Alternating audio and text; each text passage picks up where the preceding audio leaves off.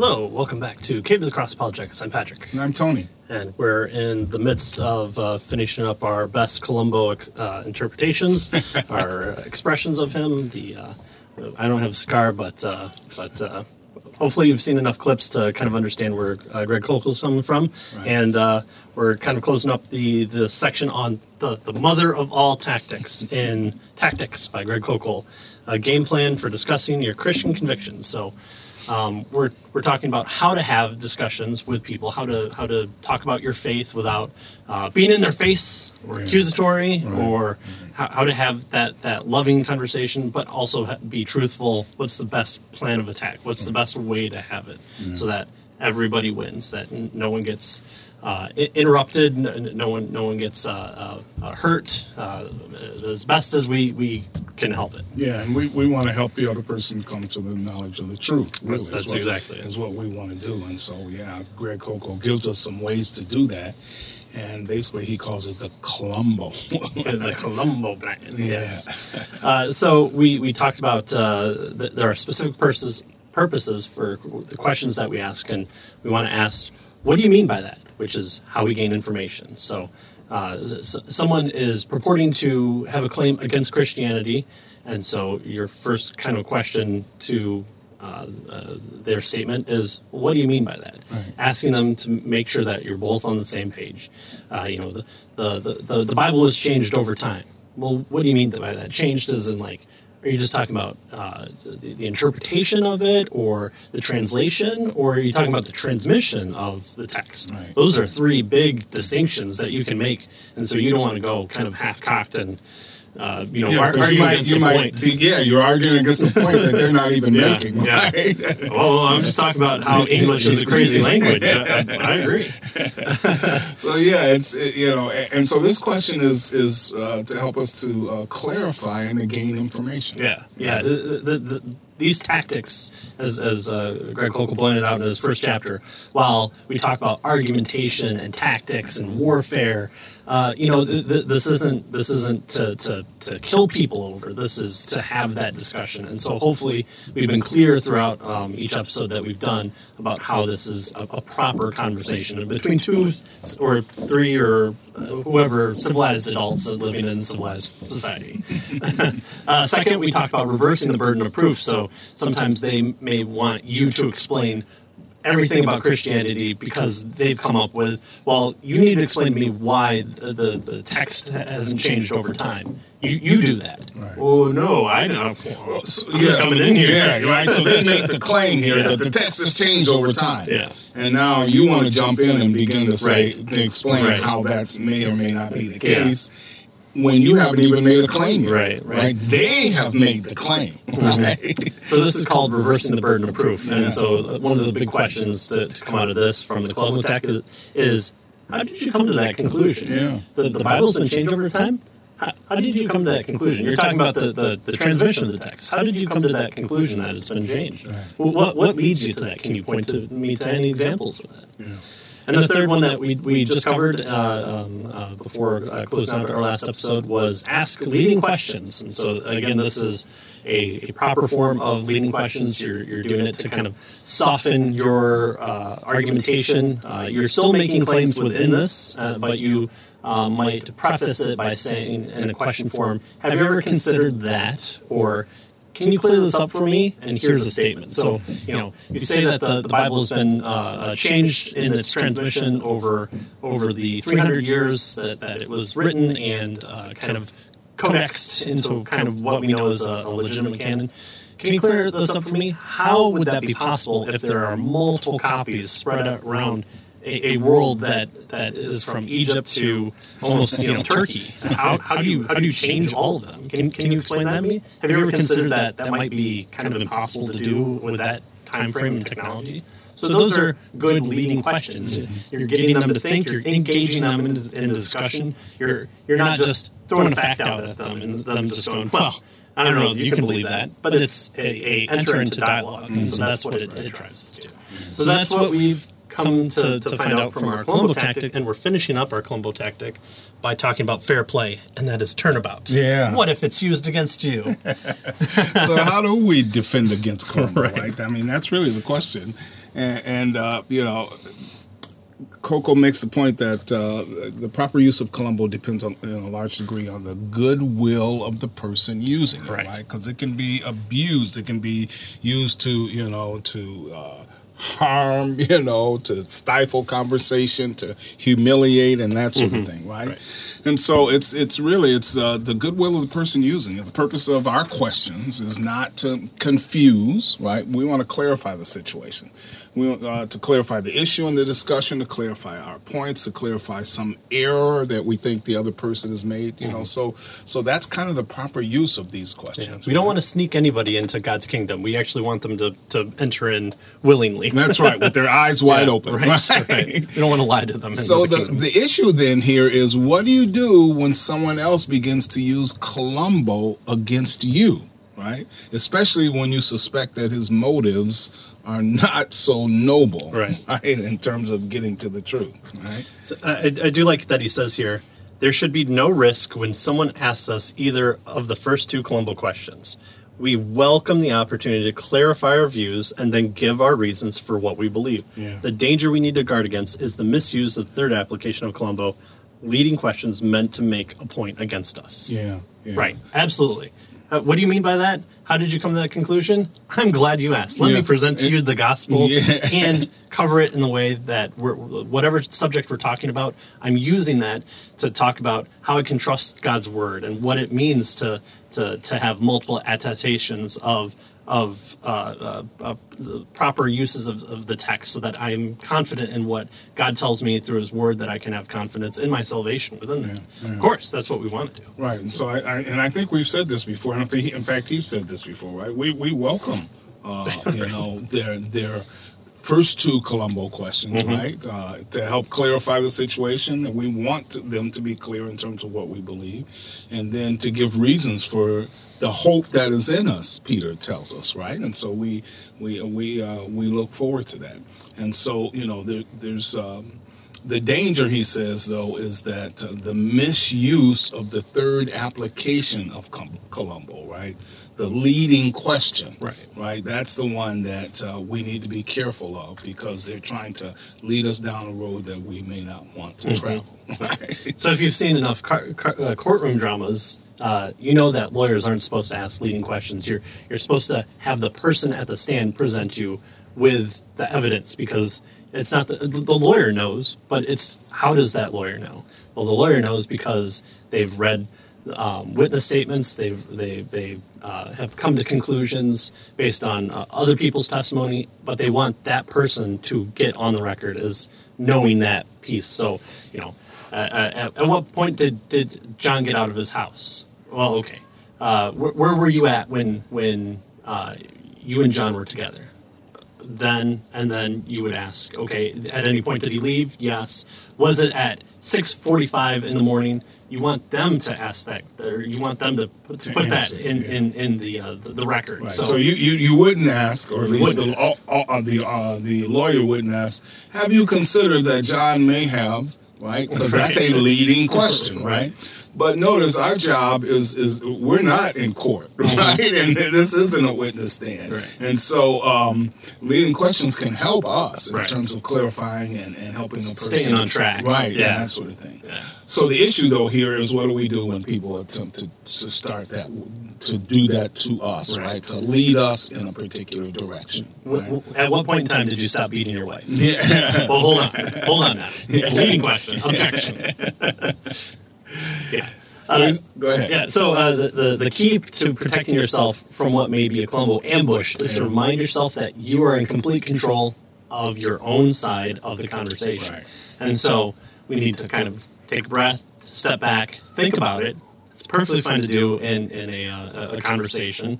That's where your kind of get out of jail free cards are. Let me think about that for a minute. You know, obviously you're kind of situated time and place, but you are the person that controls your own side. No one's going to make you answer anything that kind of you don't want to do. And so calling that's those leading questions out may help move the conversation in a proper fashion. Yeah. You have no obligation to cooperate with anyone trying to set you up with leading questions. Simply refuse to answer them, but of course, do so in a cordial way. Right. You're asking me a leading question. Get out of my face. Probably not the best response. Right. So you could say something like, my sense is that you want to explain your point by using questions. Right? This confuses me a bit because I'm not sure how I should respond. I think I'd rather you just state your own view clearly and then let me chew on it for a while and see what I think. Right. Would that be all right with you? Right. And so what we're saying here is, we're just kind of laying our cards on the table, letting them know we know what they're trying to do, right. And we're asking, hey, can you be a little bit more direct and clear for them? Right. Yeah. He talks about, notice the way, with examples here, that he took charge of his side of the conversation by politely refusing to walk into the trap. Mm-hmm. And so this, obviously, that statement that Tony read is kind of this over nicety way of doing it, but it's to provide you kind of that what you're getting at by asking that question. So I see you're trying to make a point by using this question, but I don't think that stating your viewpoint within this question is going to get us anywhere. Yeah. You want to make a point, just make the point. We'll go from there. Yeah, that's fine. What's the point you're trying to make? With this question? And so, just a lot of times, why we wouldn't want to do this is because we could kind of stumble into an argument that we don't want to go. And so, you especially if you're in a debate situation or you have people viewing you, you may be put on the defensive when, again, you're not making any claim or any point. So, again, be in control of your own conversation and just kind of look out for those. Yeah, and notice here, there's oftentimes in these situations deception going on, right? They're trying. There's some trickery and deception and that sort of thing. And so we want to make sure that we bring that to the surface, right? Not in terms of telling them that they're being deceptive, but just saying, hey, why don't you just tell me what you're trying to say? Right. We don't need to call out deceptive behavior. We just should say, hey, this is what I see from you. And of course, we always talk about that. Greg Koukl has a bunch of examples in his book that you should purchase, and read yourself. We're just kind of pulling out the main points here to go along with you. We appreciate you for joining us in our book study. So there are a few kind of points where you'll view this kind of leading questions the most. And if you've ever been online and looked at something called street epistemology. It was kind of the tactics viewpoint, the tactics book for atheists by philosopher Peter Boghossian.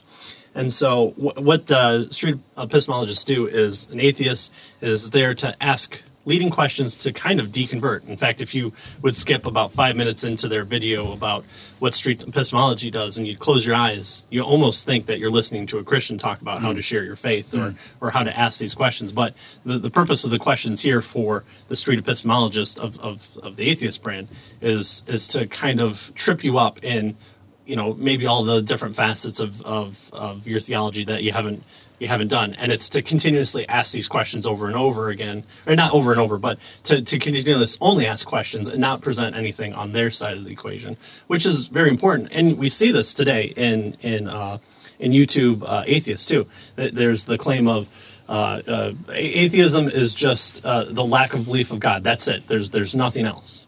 But there are massive implications to that, and you have to have justification for a real world and trusting your memories, and how does uncontrolled nature get you to truth, or is there nothing there? We talked about that in Mitch Stokes' How to Be an Atheist book. Right.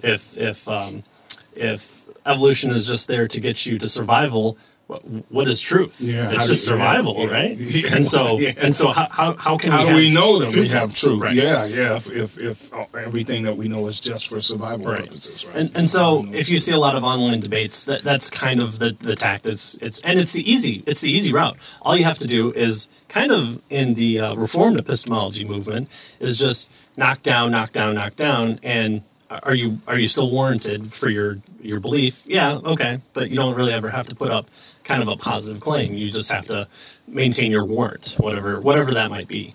And so that's what the atheists tend to do. And so here's one where leading questions are done in the kind of incorrect way. It's to make points to get you to kind of move the conversation yourself. And so instead of just saying, hold on, let's talk about your side. Why are you bringing this point up?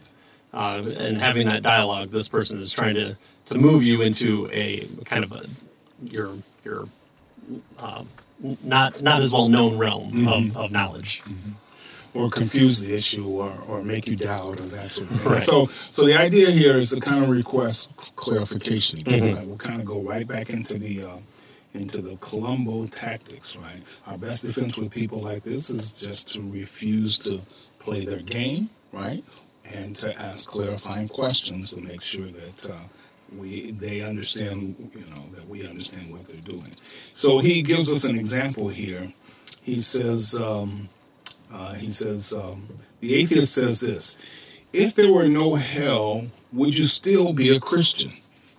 Wow. Right? If there were no hell, would you still be a Christian? Is the question. Right? And see how easy it is to just go, yes, of course. But there are a lot of implications with it. I wouldn't. Right? He says the query seems innocent enough on the surface, of course. We wouldn't be a Christian strictly speaking, he says, if there were no hell. There would be no need for Christianity if there were no need for hell. But he says it's a trick question. Why? Well, it's cleverly designed to diminish Christianity to a carrot and sticks enterprise, right? By suggesting that believers become Christians merely to get the carrot of heaven and avoid the stick of hell. No threat of the stick, no reason to believe. Faith is reduced to creaturely pleasure or pain, self-interest, and nothing more, right? So that's kind of the purpose of the question, right? He says that's not at all what Christianity is all about, right? He says, well, and here's the issue.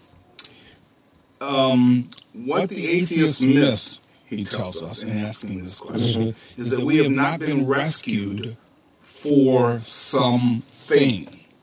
Heaven, hell, whatever. Right? We haven't been rescued for something. We have been rescued for someone, the true and living God, right?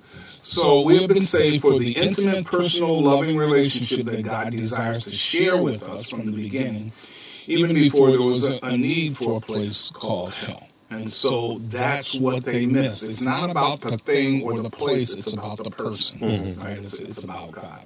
And so the atheist poses this kind of hypothetical and as a rhetorical trap that we need to be aware of. And so he says the believers should have requested clarification. Right? Here are a couple of examples. All right, you ready? He says, so here's the question: if there were no hell, would you still be a Christian? I think all we really need is this one example. I like this one. He says the Christian could say something like this, right? I'm confused by your question. Are you asking, would I still trust Christ to die and save me from hell if there were no hell? What does that mean, right? That's a question. That makes no sense. Or are you asking, would I still want to be with Christ forever if there were no hell to avoid? What exactly is your point in this question, right? So here you're asking clarifying questions. You're trying to help them to bring out this, the point that they're trying to make. The question really is, it makes no sense when you really think about it, right? Yeah, is it either a question that makes no sense, which probably they don't want to admit that they're asking, or are they asking about a relationship aspect that we have with Christ? Well, sure. I mean, I'll continue to go down that route if that's what you're asking. And again, what's happening? Columbo tactics. He's asking the same thing. So it's kind of like asking, if there were no tax rebate for being married, would you still be married? It's not about the tax rebate. Hopefully it's not about the tax rebate. If that's all it takes for you to get married, man. Yeah. I'm married because I want to be close to the person who I want to be my wife. And so it's not a tax rebate is kind of the icing on the cake, if you will. Yeah. And so it's a misleading question. Right. And a perfect time to ask clarification. Maybe maybe this person generally believes that that's all it is. God's this dude in robes in the sky with a big beard. You don't really interact with him. Jesus kind of saves you, and that's it. Like you go play with harps, it sounds super boring, and that's all there is to heaven. And so it's or they've just heard that mantra in atheist community before, and so they're just asking kind of an easy question because they've remembered it. It's the bumper sticker kind of theology there, which isn't good for on either side. So, would you, if there were no hell, would you still be a Christian? Well, it's not about the place. It's not about heaven or hell. It's about my relationship with God. It's about a person, right? It's about, my loving Heavenly Father who I get to be with for eternity. That's what it's really about, right? And so, what exactly are you asking me here, right? And so the question really, once you analyze it, is kind of not making any sense, right? And so he says here, generally speaking, when an atheist poses a question that you're not sure of, though, you can ask for clarification. Here's another way to answer that question if you're stuck. What do you do if you're stuck and you're not sure exactly what to say? Well, he says you could say something like this. That's an interesting question. That's not occurred to me before. See, so you're just being honest with folks, right? So I'm not going to give you an answer. Notice you're in charge of your side of the conversation, right? I'm not going to give you an answer, a quick answer. I need to think about it a bit because a hasty answer may give you the wrong impression.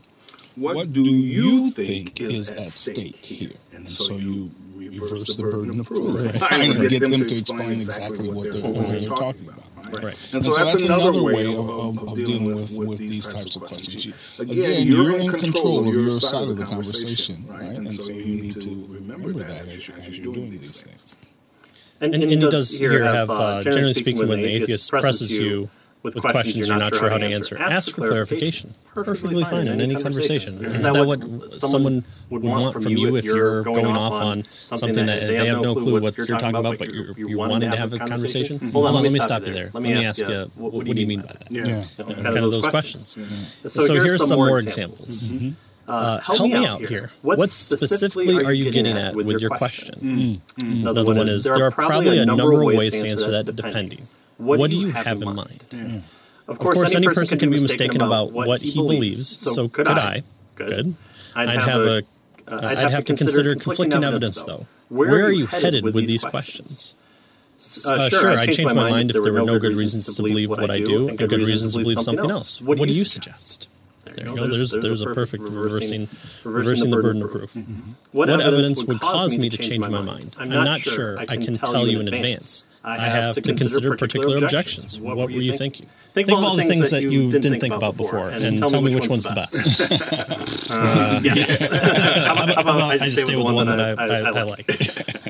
You asked how I would know if I were delusional. I have no reason to think I'm experiencing delusion. Why would you think I am? And why would you label an inaccurate belief a delusion? You've had inaccurate beliefs, haven't you? Does that make you delusional too? Again, asking these questions. So,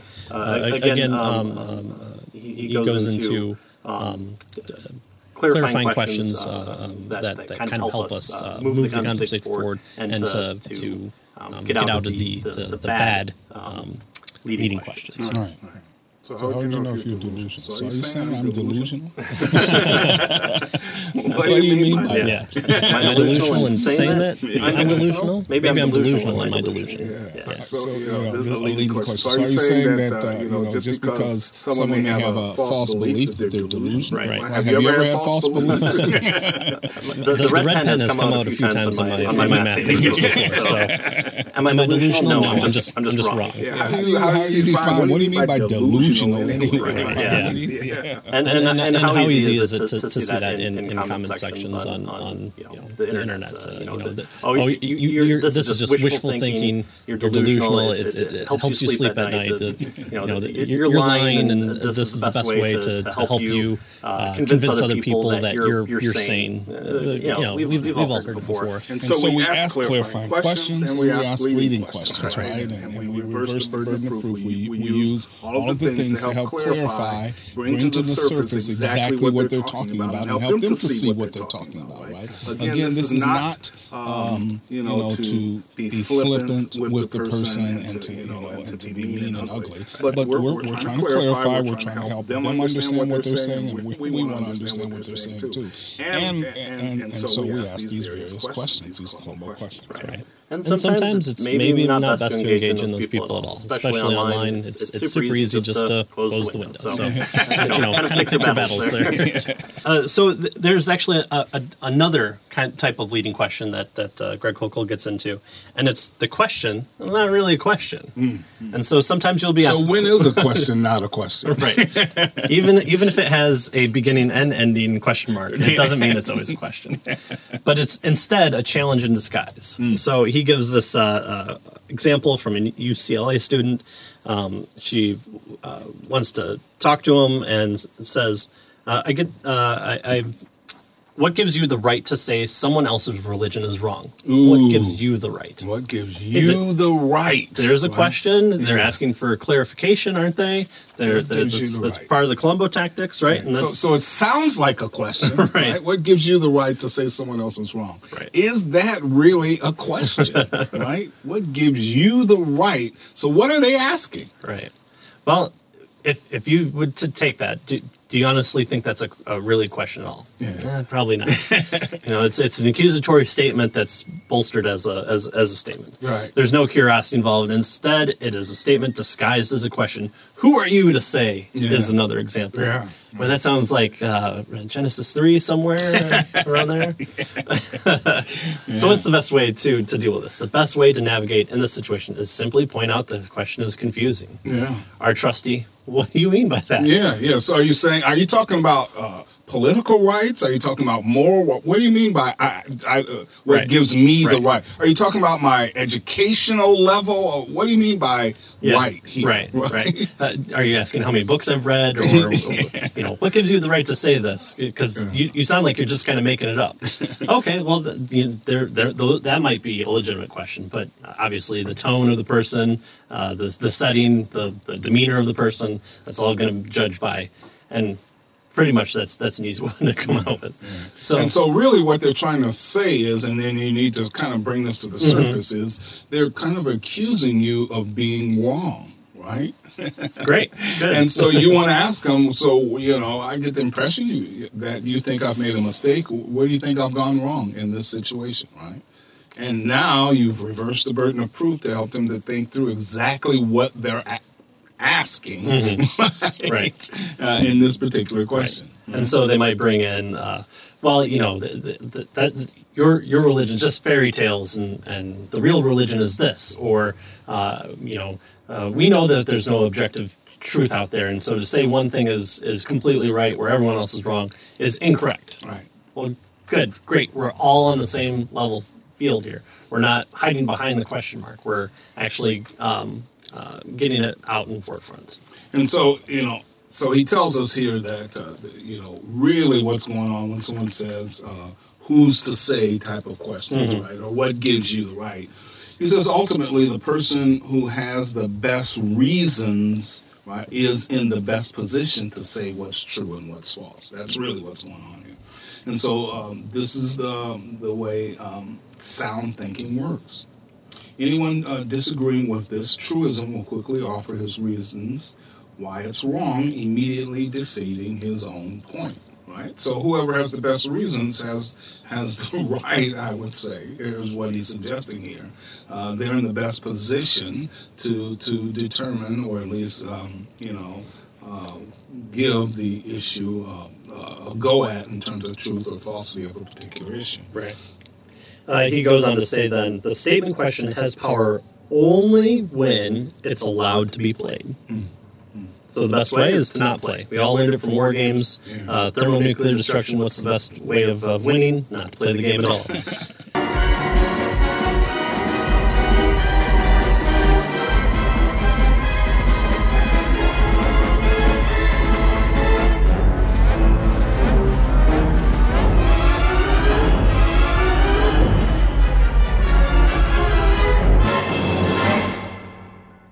Strange game, the only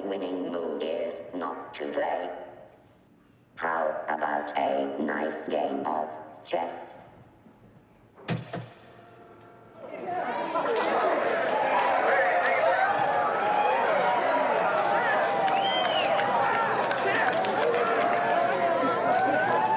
If you force the implicit claim to the surface with your questions meant to clarify the issue, the objection loses its luster, and you can address the real point lurking in the shadows. Who are you to say that people are wrong? Who do you say that I'm to say that I can't say that other people are wrong? Yeah. So that's where you kind of want to. So are you saying that I can't say that other people are wrong? Right.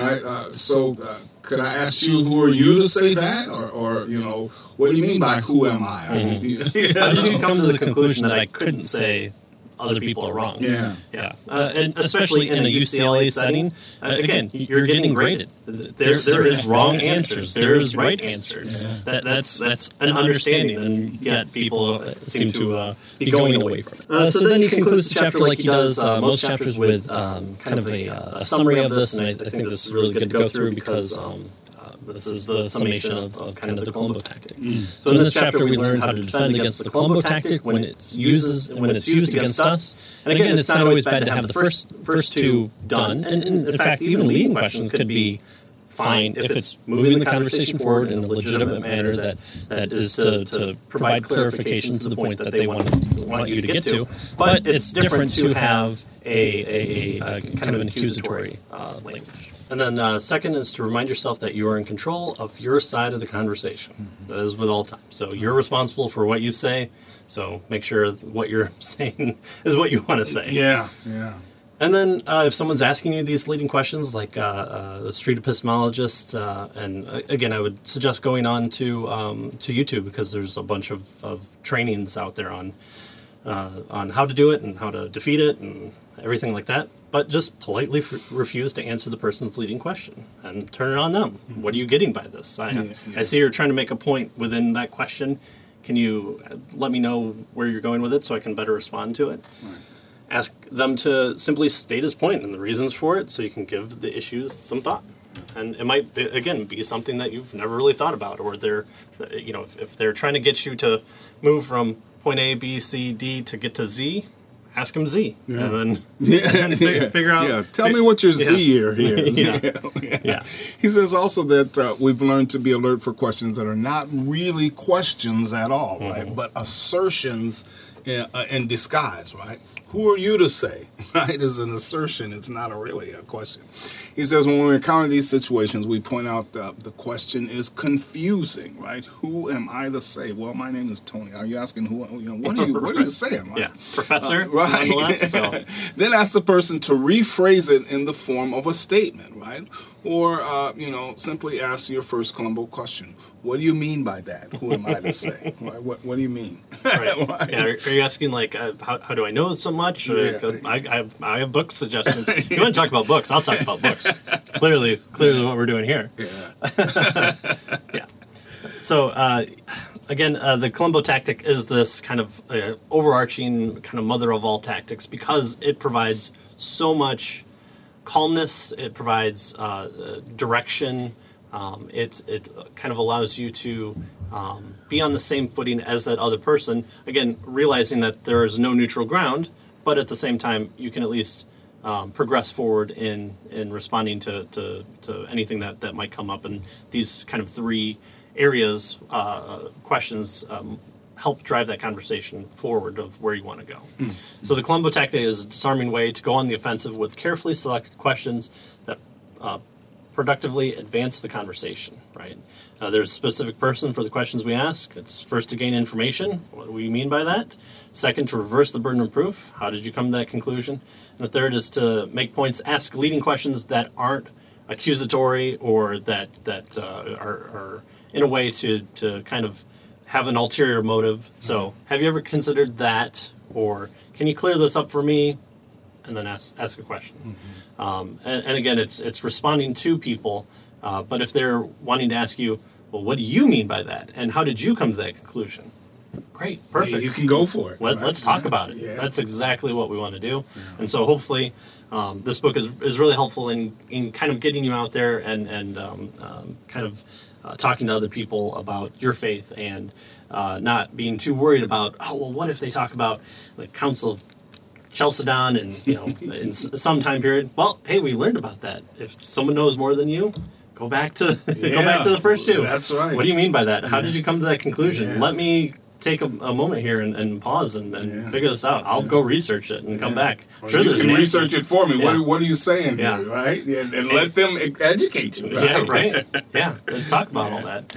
It's when people say, the original Greek meant this, and like, whoa, I don't know Greek, but I know a few people who do, and you look it up and they go, that's not what the Greek says at all. Weird. So it could be, they learned it from somebody else, because that's sometimes what we do. We go to secondary sources rather than primary sources, or there's a whole slew of responses here, and it doesn't have to be confrontational, but you want to have a conversation, and so that's the point here. And so next time we'll get into kind of the next tactic, because this was kind of a 3-part tactic and the mother of all tactics. So thank you for joining us. Thanks for sharing our content. Thanks for just listening, watching, joining us in our book club. Thanks for the emails and the comments that you do. We meet interesting people on the World Wide Web, and that's very true. Thanks for our Patreon supporters, patreon.com/KToTheCross to keep us in books and keep the lights on for a bit longer. And, just thanks for watching, because, again, we'd be doing this anyways, so we're doing it with you. So we'll see you next time. All right.